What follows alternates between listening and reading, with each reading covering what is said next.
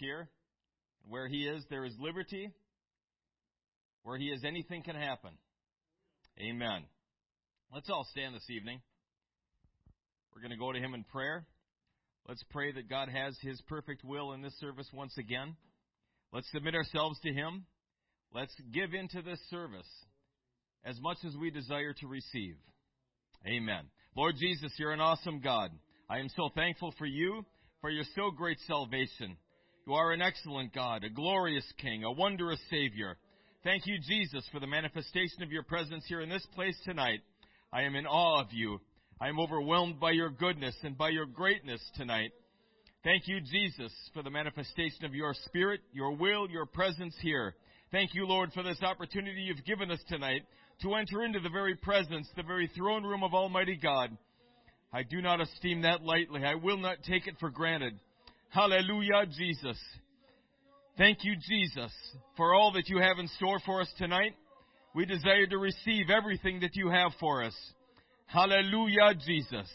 And I pray that Your mighty name would be glorified, that You would be glorified here in our midst tonight. And these things we ask in Jesus' name. Hallelujah, Jesus. Hallelujah, Jesus. Praise God, praise God. Amen, amen. Amen. God bless you. Thank you for standing tonight. You can be seated. By way of announcements, do not forget that this weekend is kind of busy. Men folk, we are here at 8 o'clock this Saturday, and we're going to pray. We're going to raise the roof. God's going to do awesome things. Amen. 10 o'clock, ladies are going to be here. Better yet. Come on. Praise God. So, keep those things in mind. Now, of course, Sunday we're going to have service. Praise God. 2 Samuel chapter 12 is where we're going to take our scripture text tonight. We're going to read the first 13 verses. Exercise in endurance. Amen. 13 whole verses here. Starting with verse 1, 2 Samuel chapter 12. And the Lord sent Nathan unto David. And he came unto him, and said unto him, There were 2 men in one city, the one rich, and the other poor. The rich man had exceeding many flocks and herds, but the poor man had nothing save one little ewe lamb, which he had bought and nourished up.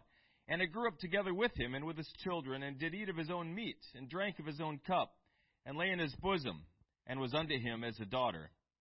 And there came a traveler unto the rich man, and he spared to take of his own flock and of his own herd to dress for the wayfaring man that was to come unto him, but took the poor man's lamb, and dressed it for the man that was to come to him.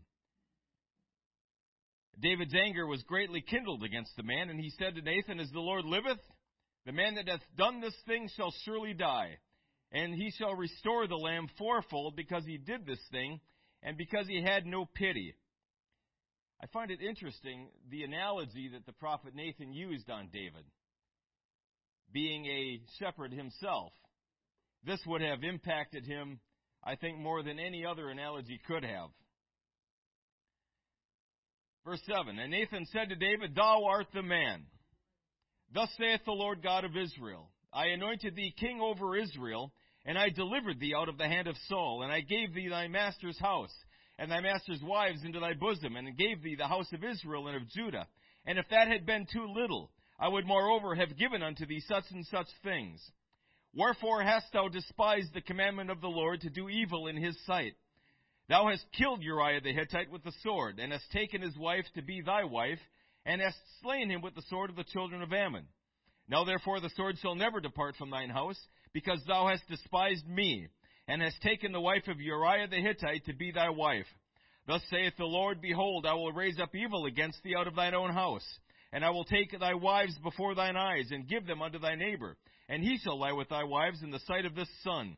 For thou didst it secretly, but I will do this thing before all Israel, and before the sun. And David said unto Nathan, I have sinned against the Lord. And Nathan said unto David, The Lord also hath put away thy sin, thou shalt not die.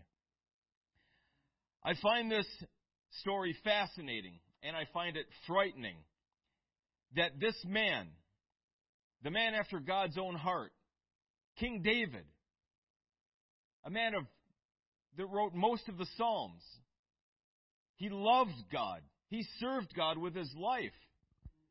God testified of him later that he was a man after my own heart. But even David was able to get to the place where he exalted his own desires above obedience to the commandment of God. And more than that, he was able to justify it to the point where he felt no remorse. He did not believe he had done anything wrong. And he thought, if you would have asked him, I'm sure he would have testified, I'm good with God. I'm right with God. I'm doing his will. But he wasn't right with God. Even when his actions told an entirely different story, he was still able to believe he was putting God first. And I want to talk to us tonight, for as much time as we have on this topic, is God first? Is God first? We read about King David. He takes up a significant amount of Scripture, and there's a lot of sermons on King David, and rightly so. He's an awesome man. He's a wonderful man of God. He's a great king. He's a great warrior. There's a lot to praise David about.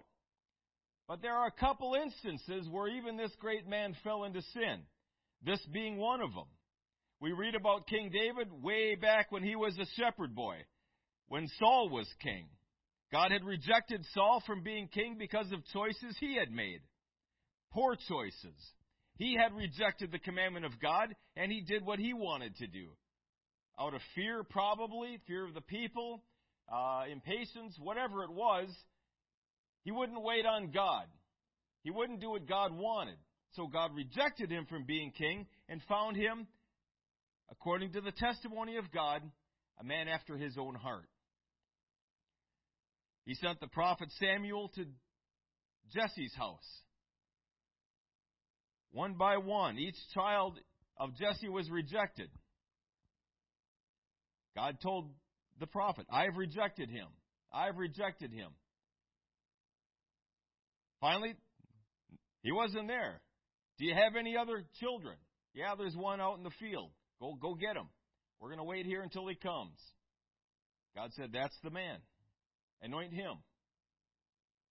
And David was anointed king. Went through all the tests and trials. We've preached about that many times. Until finally, God set him on the throne. And he was faithful to God. He did what God commanded. He did what God wanted. He was good with God. He understood what God wanted. He understood who God was. He had a relationship with him. This isn't some novice. This isn't some new convert, if you will. He had a very close walk with God, a very good understanding of the law. He knew what God wanted. He knew who God was. But then he gets to this place. And we can go through all the reasons why this happened in the first place. He was sitting in the rear with the gear when he should have been out leading the troops. Absolutely true. But that doesn't negate the fact that this was in his heart. This desire was in his heart. How many wives did David have at this point? He had a few, right?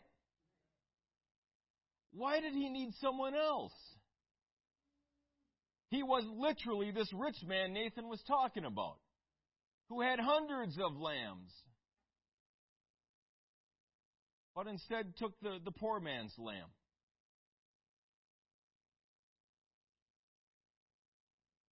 We're in the grip of self-deception when we are committed to certain values and we begin to act against those values. And when we act against those values, we don't want to take responsibility for our actions. So when we discover that we're acting against our values, we have two choices, don't we? We can fess up. We can admit we did wrong. We can repent. We can get right with God and start moving forward again. Or We can cover it up. We can justify it. We can excuse it. Now, I know that I stand in the midst of a people that understand which choice is the right choice. We all know that choice one is what we ought to do. But that's not what we always do. And you can think back in your own life and say, well, no, I always do that.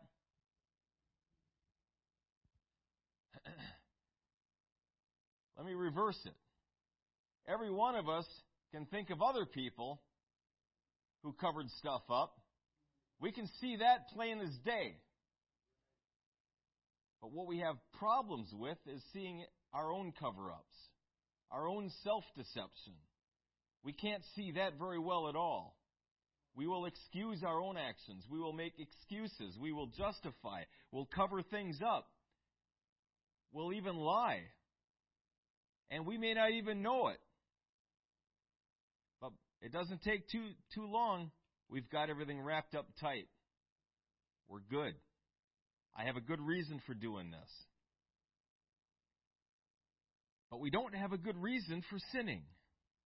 We never have a good reason for going against the commandment of God. So either we be honest with ourselves, we admit our guilt, we repent, or we cover it up. More times than we'd like to admit, we choose option number 2.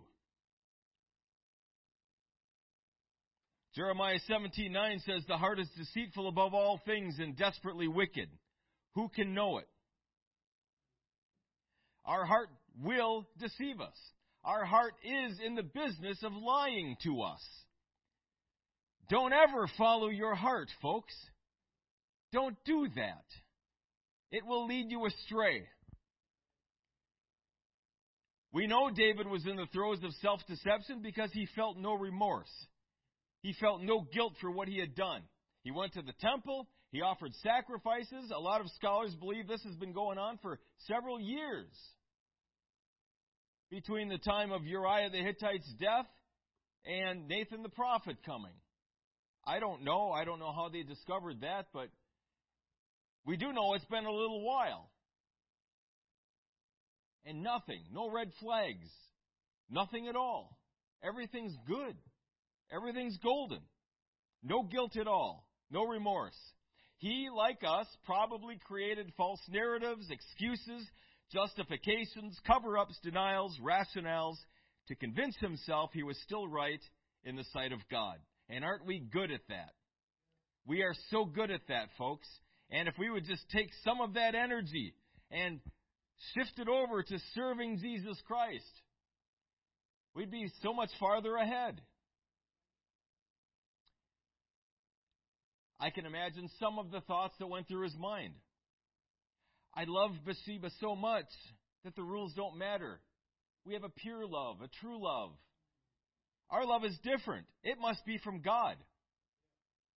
She consented to the affair, so she must have wanted out of her marriage anyway. It was a dead marriage. I'm doing him a favor. And my personal favorite, I'm the king. The laws don't apply to me. I'm the king. I'm in charge of the armies, and where I send people is where I send them. If he happens to die, then so be it. It wouldn't have been too difficult to get to the place where he was completely justified in his actions. But he wasn't justified, was he? He was guilty of sin. He was guilty. And the Lord sent someone to tell him he was guilty. Sometimes, a lot of times, self-deception is impossible for us to see in ourselves. We just can't see it. One reason is we're not really looking too hard for it. We're so busy looking for it in everyone else.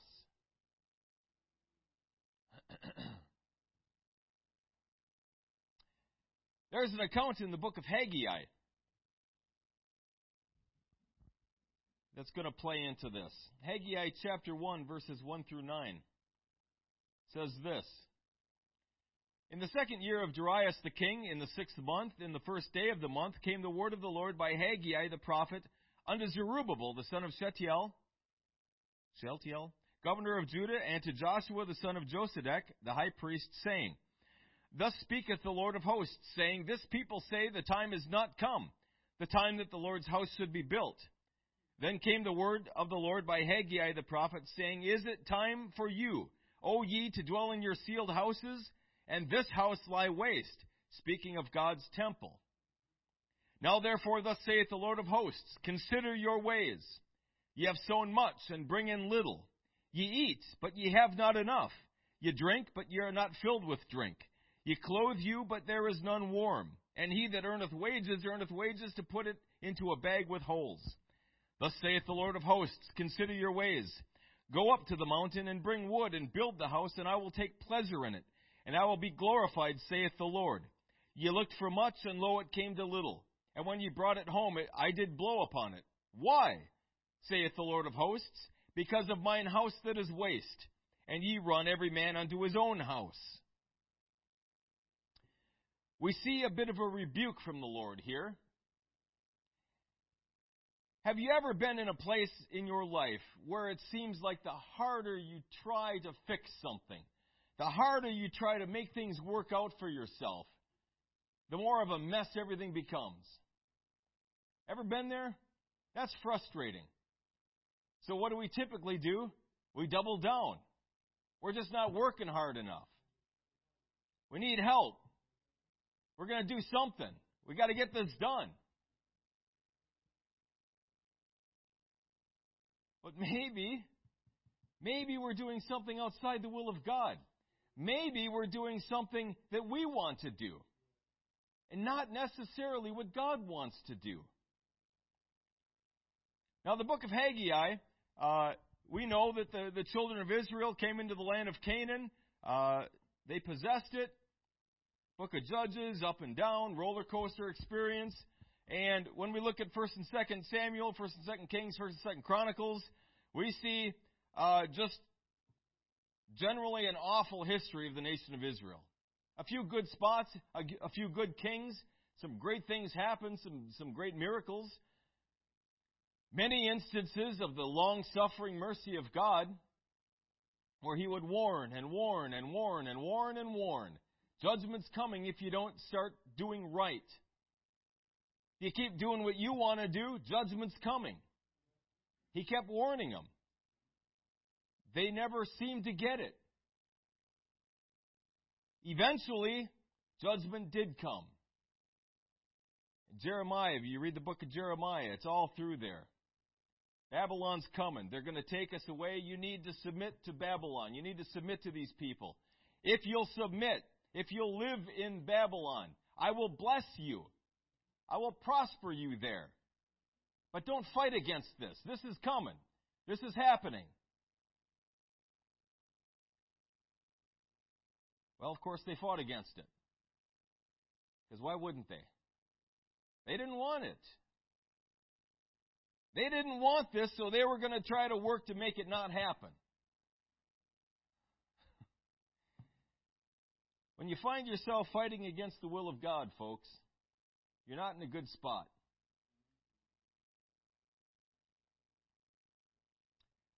So they were in Babylon for 70 years, and by the grace and mercy of God, He released a few of the people, a remnant, to go back to Jerusalem and rebuild. And this is kind of where we're at.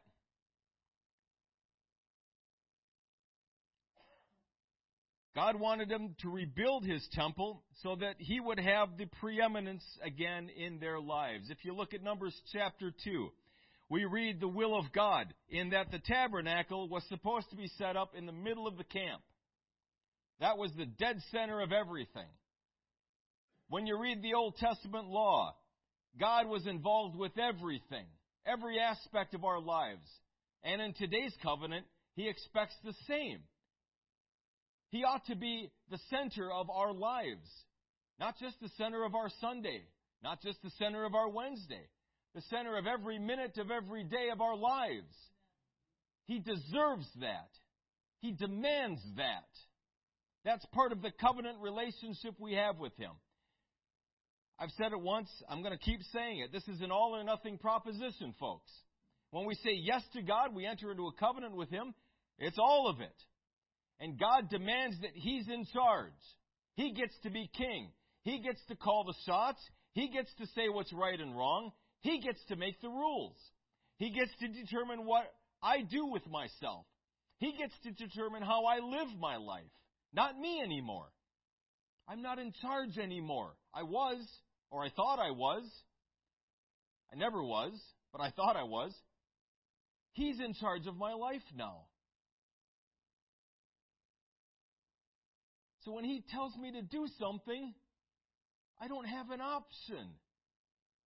I still have free moral agency, so technically, yes, I do have an option. But according to the terms of the covenant, I don't have an option. I'm supposed to say yes to Him no matter what. No matter what the cost is. I'm tired, God. I just pulled a double. I don't want to go do that. I don't want to go to church now. I want you to go to church. I got something for you. I'll go to church. When we put God first, can we expect that He's going to bless us for that? Okay, that's the right answer, right? Do we live like that, though? See, there's the disconnect. I'm preaching to me, too. There's a huge disconnect here. We know what the right answer is. We know it. If we put God first, He's going to put me first. He's going to bless me for my obedience to Him. Seek ye first the kingdom of God. We're going to read that in a little bit. And all these things shall be added unto you. But we don't live like that. We live as if it depends on me. My income depends on me. I got to get to work. Well, we got stuff going on in church. Well, I got to do overtime because I got these bills. Well, put God first. Put God's work first. He'll take care of that stuff. At least that's what the book says. I'm not saying this. This is the Bible saying this. God said this. Is He lying to us? Is He trying to get us in a trap and then laugh His head off at us? Got you there. No.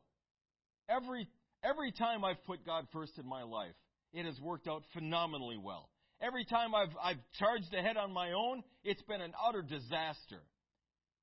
Period. I don't need to try it anymore. I've tried it enough. I'm done. My wife is done. She's done with me trying to do it on my own. Put God first. When He tells us to do something, just do it. It doesn't matter how you feel. He knows how you feel. He knows how tired you are. He knows that you got these bills. He knows that you got all of this stuff going on. He already knows all that. But He told you to do it anyway. So if I trust God, if I trust Him, I'm going to do what He told me to do and expect that all of this other stuff is going to work out. Either He'll give me more time, He'll give me the solution, He'll send some help my way, He'll take care of it Himself, whatever it is. I really don't care. He said He's going to take care of it. Fantastic. Wonderful. He's going to take care of it. That's all I need to know. And He does. He does every single time. So God needs to be the center of our lives. Exodus 20:3 says, "Thou shalt have no other gods before me." None. God comes first. Nothing comes before God. Absolutely nothing at all. No one comes before God. Absolutely no one at all. If I'm in a covenant relationship with God, one of the things I agreed to is that He was going to be first. He was going to have the preeminence. Period. My wife doesn't come before God. I don't come before her. I don't come before God with her. Yeah. That's what it is. God comes first. He has to come first. He needs to come first. He deserves to come first. Since the children of Israel's return. Now listen to this. How long do you think they'd been here before God corrected them? 16 years. 16 years. And all they have done is built the foundation. What they did do, what they did have time for, was to build their houses, to get their businesses up and running, to get their family lives in order. They had plenty of time for that. But what they didn't have time for was the commandment of God. They were sent there specifically to rebuild the temple, rebuild the walls, rebuild Jerusalem. That's their purpose here.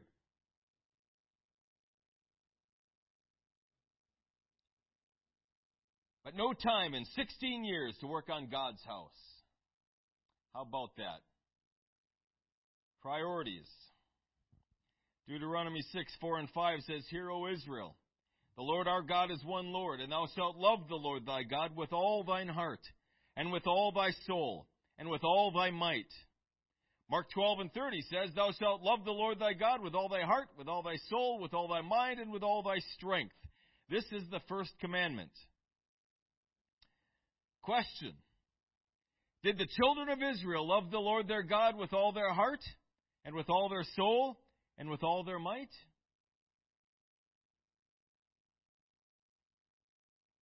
Did they? No. Absolutely not. What they did love was their own house. What they did love was their own comfort. Getting their own lives back in order. Now, hey, I get it. I get it.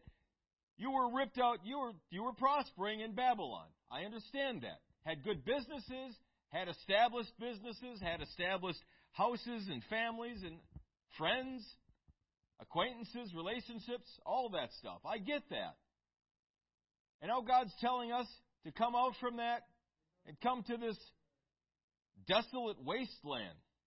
There's nothing here. Rubble. Burnt rubble. We got to rebuild from scratch. I understand that's tough. That's difficult. I'm not making light of that. We've been called out of a few cities. Some of you have. It's not easy. But the commandment of the Lord was build the temple. Put me first. And if you put me first, I'll bless everything else. I will prosper you in every area of your life. But put me first. Folks, when we don't put God first, that's when we start getting frustrated and we get all these troubles happening. If you're frustrated, if you're feeling frustrated, there's a reason for that. If you were trusting God, you wouldn't be frustrated. If you were trusting in God, you wouldn't be worried. There's no good reason for a biblical Christian to worry or to stress out.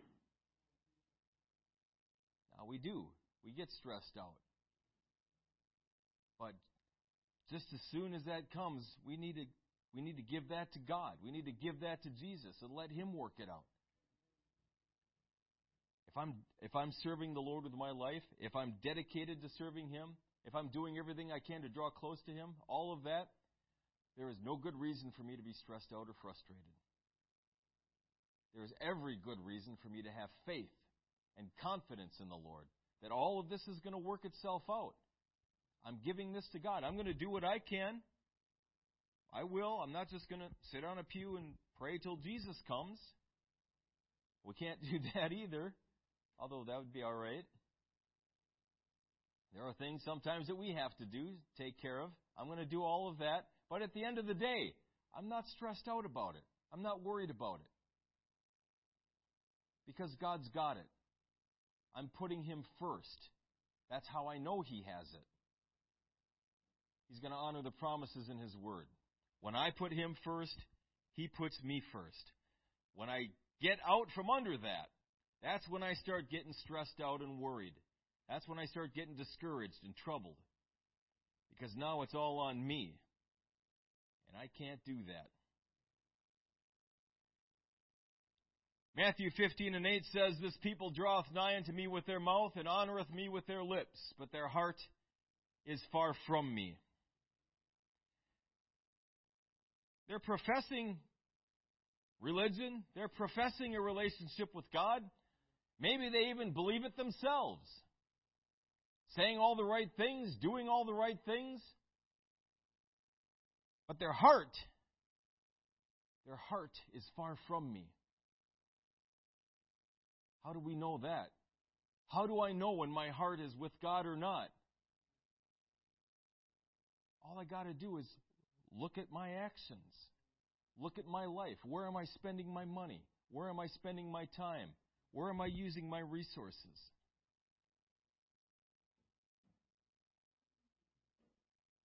What takes up the bulk of my time?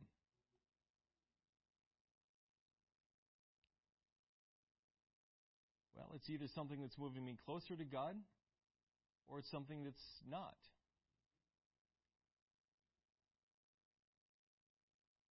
Jeremiah 3:10 says, And yet for all this her treacherous sister Judah hath not turned unto me with her whole heart, but feignedly, saith the Lord. In other words, they were fake. They were faking it. And not until they were going to make it. They were just faking it. You're not going to fake God. God knows your heart, even when you don't. God knows when you're with Him completely and wholly.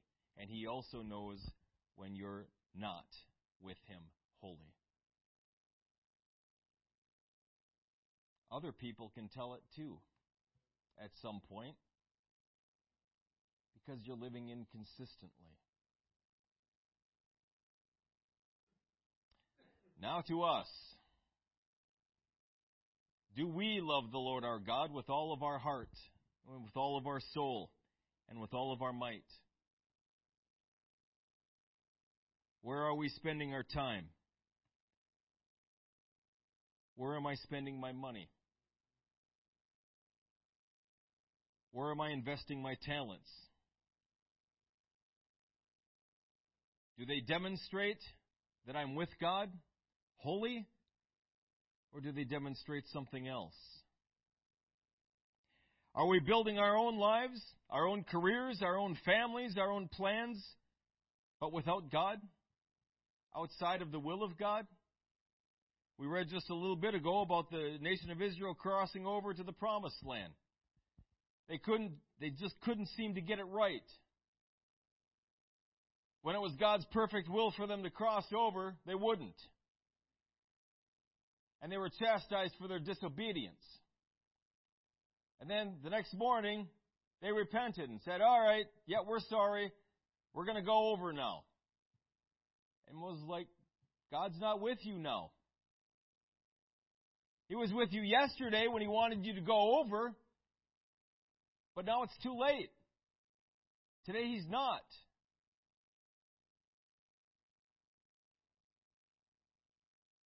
They just couldn't seem to get that right.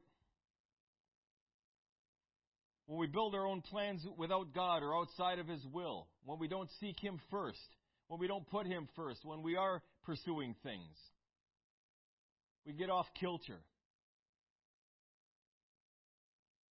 We get off the chosen path that God has laid out for us. And God is no longer directing our steps. We are.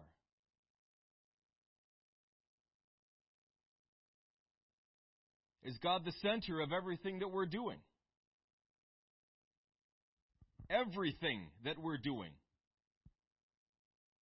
Who gets to be the center of our lives? If not God, then who? Or what? Who gets to be the center of our lives? Who gets to call the shots in my life? Who gets to tell me how I live? Who gets to tell me what's right and wrong? Who has the authority in my life? If it's not God, then who? Somebody's going to have it.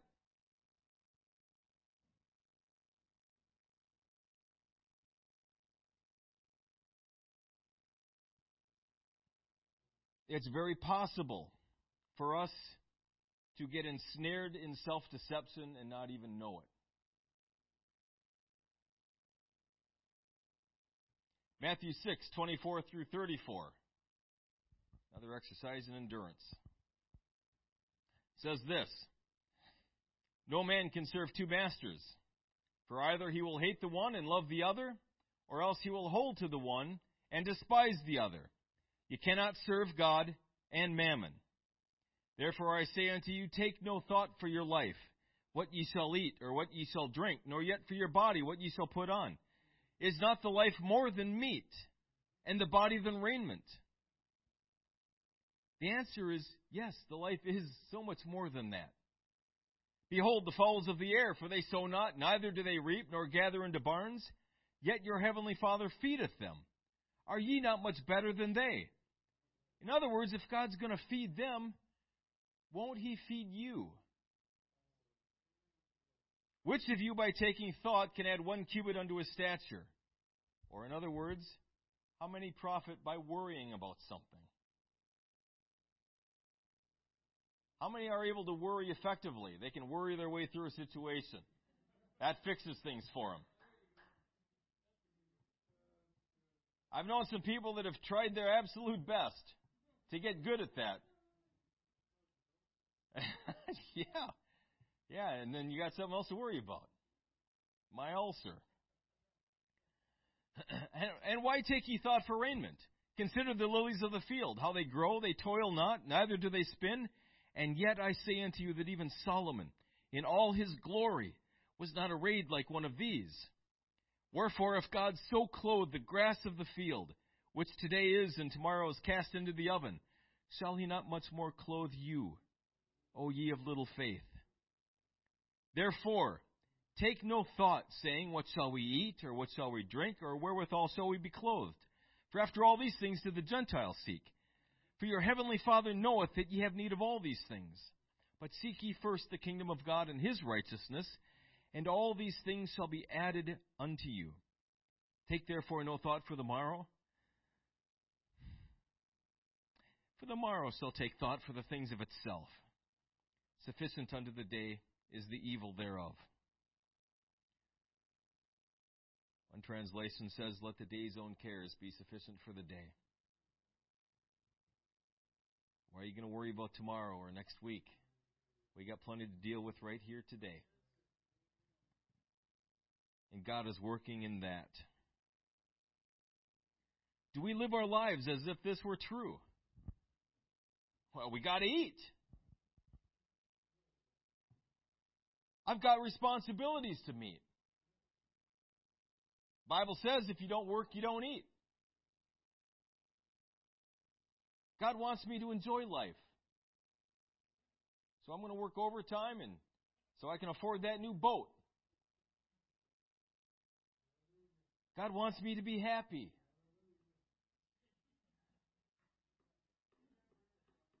Doesn't He want us to be happy? Ultimately, yes.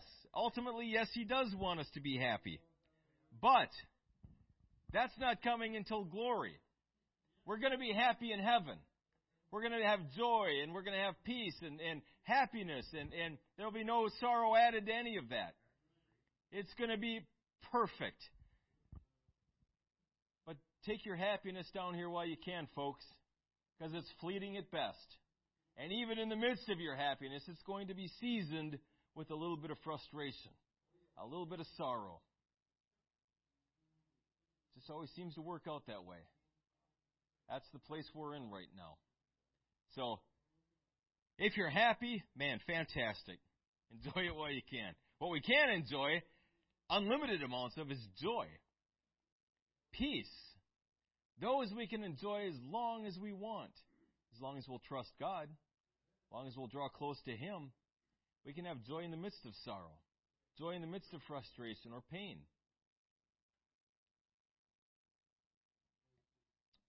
Here's a question. If God told you to quit your job, or told you to sign over your retirement, or told you to start working someplace else, would you be able to obey that command? Or would excuses and rationalization start to kick in. Yeah, but. That's right. That's the right answer, isn't it? Yeah, but. God, you gave me this job. I'm supporting all kinds of missionaries. How am I going to do that? Right? Who's our provider? Who's providing for our needs? Is it our job? Is our job providing our needs? How about the government? Is the government providing our needs? God is providing our needs. He may be using an employer. He may be using the government. But He can just as easily use someone else. It's kind of like when I've never had this yet. I'm both not looking forward to it and a little looking forward to the first person to come tell me this. That they have a problem paying tithes and they're not going to pay tithes anymore. Because, especially if they pay a lot of tithes. I've heard horror stories about this. You know, you got this big tycoon guy in church, and he's a millionaire, and he pays all kinds of tithes and offerings, and pastor says something, church board does something, and he doesn't like it, so I can't support this. In the hope that they'll change their mind, because I'm going to stop putting all this money in. Well, my thought process is, okay. I mean, yeah, you do you. You do what you got to do. That's your money. You're supposed to be a good steward of that. You be a good steward of your money. Put it where you think it's best. But I know that God's going to provide for His work here. Absolutely will. If not through you, then He'll raise up someone else or some group of people. And He'll start blessing them for it. And He won't bless you anymore. That's fine. That's your choice. That ought not worry us. And the reverse is also true. If we lose our jobs, for no fault, I do something stupid at work, I lose my job, okay, that's one thing. But if I get downsized or they don't like me because I'm a Christian, so they find a reason to let me go, whatever the reason is, but it's something outside of your control. We don't have to worry about that. Because God knows that. God knows where I'm at. God knows the responsibilities I have to take care of. He's got everything in control. He saw this coming. And He's already working stuff out. That's the God that we serve. We don't have to worry about that. I'm going to put it in God's hands. Like I said, I'm going to do what I can. I'm going to pray about it, seek direction, seek counsel from people that I trust, and I'm going to start putting applications out. And God's going to do something. Absolutely. We don't have to stress out about it. We don't have to worry about obeying God, even when it seems to cost us something, because God is no man's debtor. If He asks something of you, He's going to give it back and then some. I promise you that. And not always financially. But He'll give it back to you many times over. Is our heart's desire always toward the things of God, or is it sometimes toward what will please me at the expense of serving God? And God understands. God understands. I'm doing the best I can.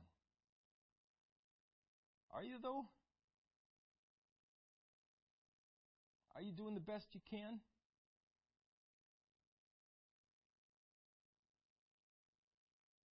Now, I understand some people's jobs, they take them out of church.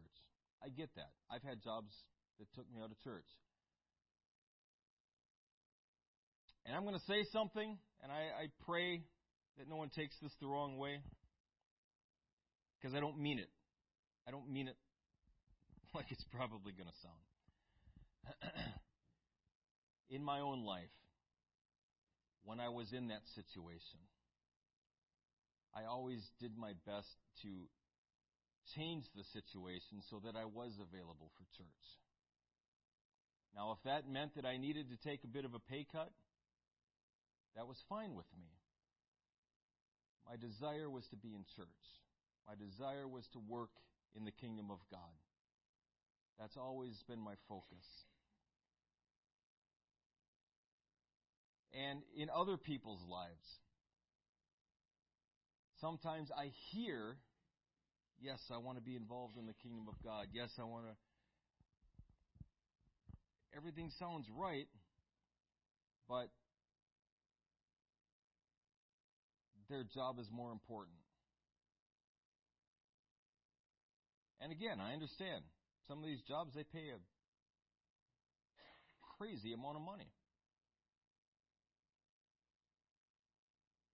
Would I be able to give up a crazy amount of money to do the work of God? I've never been asked to.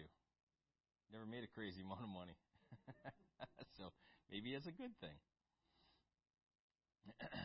But at the end of the day, where is this?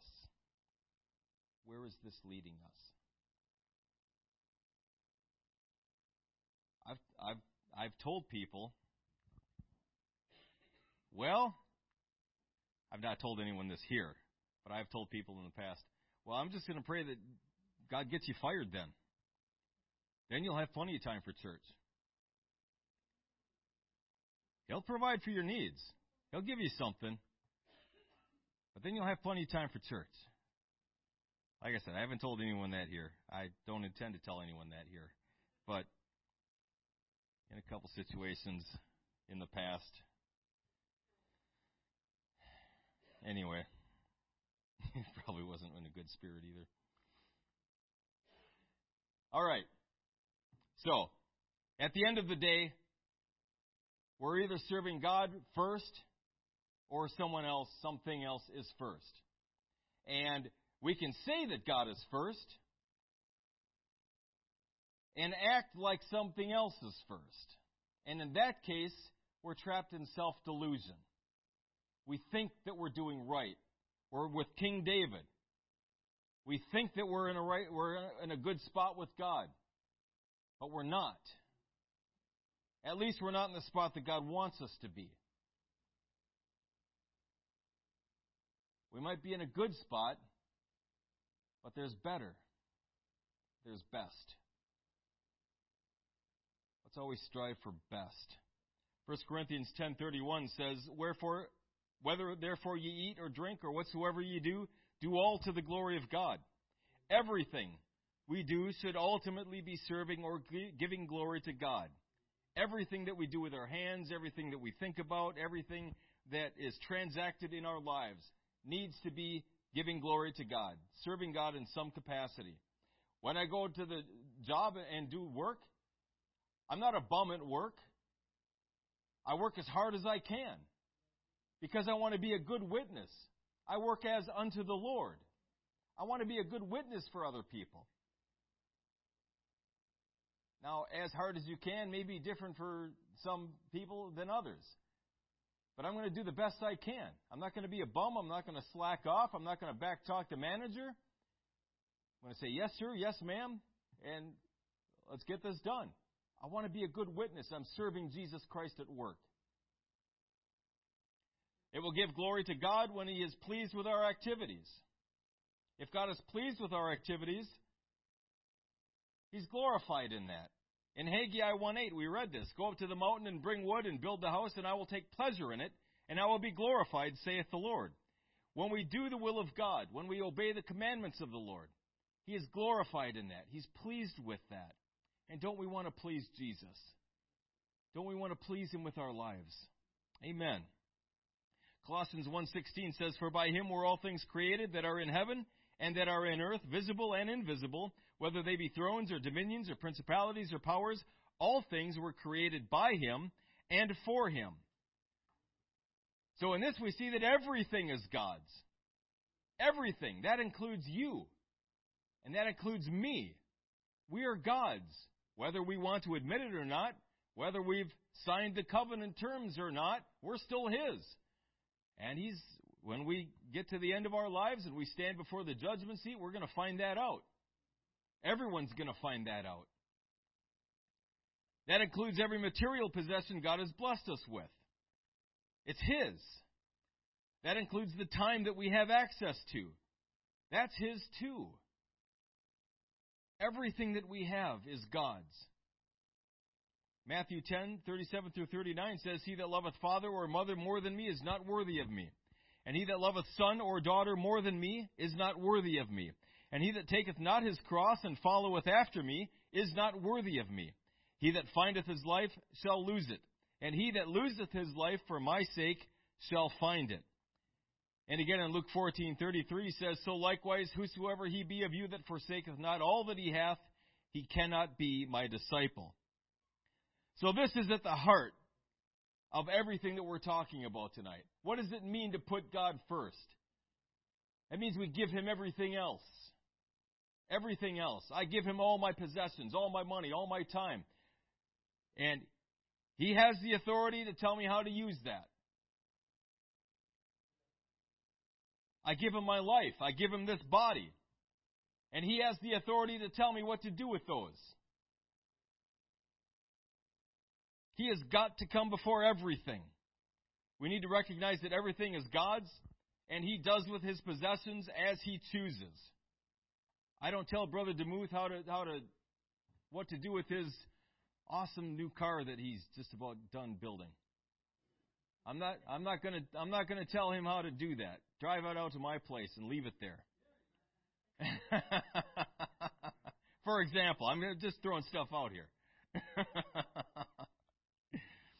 It's his. He's not going to tell me what to do with my tablet. One crisp dollar bill coming your way.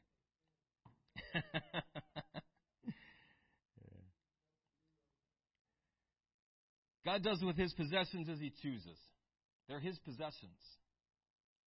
When He entrusts something to us, it's because we are stewards of it. It's not ours. It was never ours, and it never will be. The money that we have in the bank is God's. The vehicle I possess, the house, everything in it, it's God's. And if it all burns to the ground, well, that's His business. Now I don't have to worry about it anymore. Yeah. But it's His. It's His, and He does with His possessions as He chooses. He can make a withdrawal anytime He wants. He can make a deposit anytime He wants. But those are His choices to make, not ours. Proverbs 3:6 says, In all thy ways acknowledge Him, and He shall direct thy paths. All thy ways. Everything that we do. Every direction we desire to take. We need to put Him first. That's what that means. Acknowledge Him. Put Him first in all of our decisions. Everything that we do, we need to put Him first. We need to seek counsel of Him. We need to get direction from Him. What do you want me to do? Where do you want me to go? This is what I'm thinking, but what do you want? And that's okay to tell Him that. I'd really like to do this, but I want to know what you want. Sometimes He said, that sounds great. Go do it. Other times He's like, nope. Maybe He'll give you a reason. Maybe He won't. But we don't need the reason. All we need is the direction. All we need is the answer. People get frustrated sometimes when, God's not answering me. God keeps telling me no. God won't let me do this or that. I'm like, then don't do it. Why would you want to do it? Why would you want to do something God said no to? That's crazy talk to me. That's insane. I can't imagine wanting to do that. But there are people like that. In closing, Deuteronomy 28, 1 through 14. I know it's a long passage, but there's a lot of blessing in here. And it shall come to pass, if thou shalt hearken diligently unto the voice of the Lord thy God, to observe and to do all His commandments which I command thee this day, that the Lord thy God will set thee on high above all nations of the earth. And all these blessings shall come on thee, and overtake thee, if thou shalt hearken unto the voice of the Lord thy God. I get a picture of trying to run away from them, and they tackle me. I can't get away from them. Blessed shalt thou be in the city, and blessed shalt thou be in the field. Blessed shall be the fruit of thy body, and the fruit of thy ground, and the fruit of thy cattle, the increase of thine kind, and the flocks of thy sheep. Blessed shall be thy basket and thy store. Blessed thou shalt be when thou comest in, and blessed shalt thou be when thou goest out. The Lord shall cause thine enemies that rise up against thee to be smitten before thy face. They shall come out against thee one way, and flee before thee 7 ways. The Lord shall command the blessing upon thee in thy storehouses, and in all that thou settest thine hand unto. And he shall bless thee in the land which the Lord thy God giveth thee. The Lord shall establish thee an holy people unto himself, as he hath sworn unto thee. If thou shalt keep the commandments of the Lord thy God, and walk in his ways. And all people of the earth shall see that thou art called by the name of the Lord, and they shall be afraid of thee. And the Lord shall make thee plenteous in goods, in the fruit of thy body, in the fruit of thy cattle, in the fruit of thy ground, in the land which the Lord sware unto thy fathers to give thee. The Lord shall open unto thee his good treasure, the heaven, to give the rain unto thy land in his season, and to bless all the work of thine hand. And thou shalt lend unto many nations, and thou shalt not borrow. And the Lord shall make thee the head, and not the tail. And thou shalt be above only, and thou shalt not be beneath, if that thou hearken unto the commandments of the Lord thy God, which I command thee this day to observe and to do them. And thou shalt not go aside from any of the words which I command thee this day to the right hand or to the left, to go after other gods to serve them. Amen. If we will submit ourselves to God, if we will hearken to his voice every day, if we will seek to follow after him and to please him with our lives, if we will give ourselves to him, and when he tells us to do something, we just do it. When we find ourselves in a weird situation, we know where we're at with God. We're not in self-deception. We know of a surety that we're doing the things that please him. Because we can observe the fruit. We can observe our actions. We can observe where we're spending these resources that God has given us. And because of that, we can trust in God that he has all of this under control. We don't have to worry about it. We don't have to stress or fret. Because of the way we're living, the choices we're making, we're giving ourselves to obedience to the Lord Jesus Christ. Because of that, we have exceeding good and precious promises that no matter what happens in our lives, God is going to take care of it. He's going to take care of you. He's going to take care of me. It doesn't matter what the situation is. It's taken care of because we put our hope and our trust in him. Amen. Let's all stand tonight.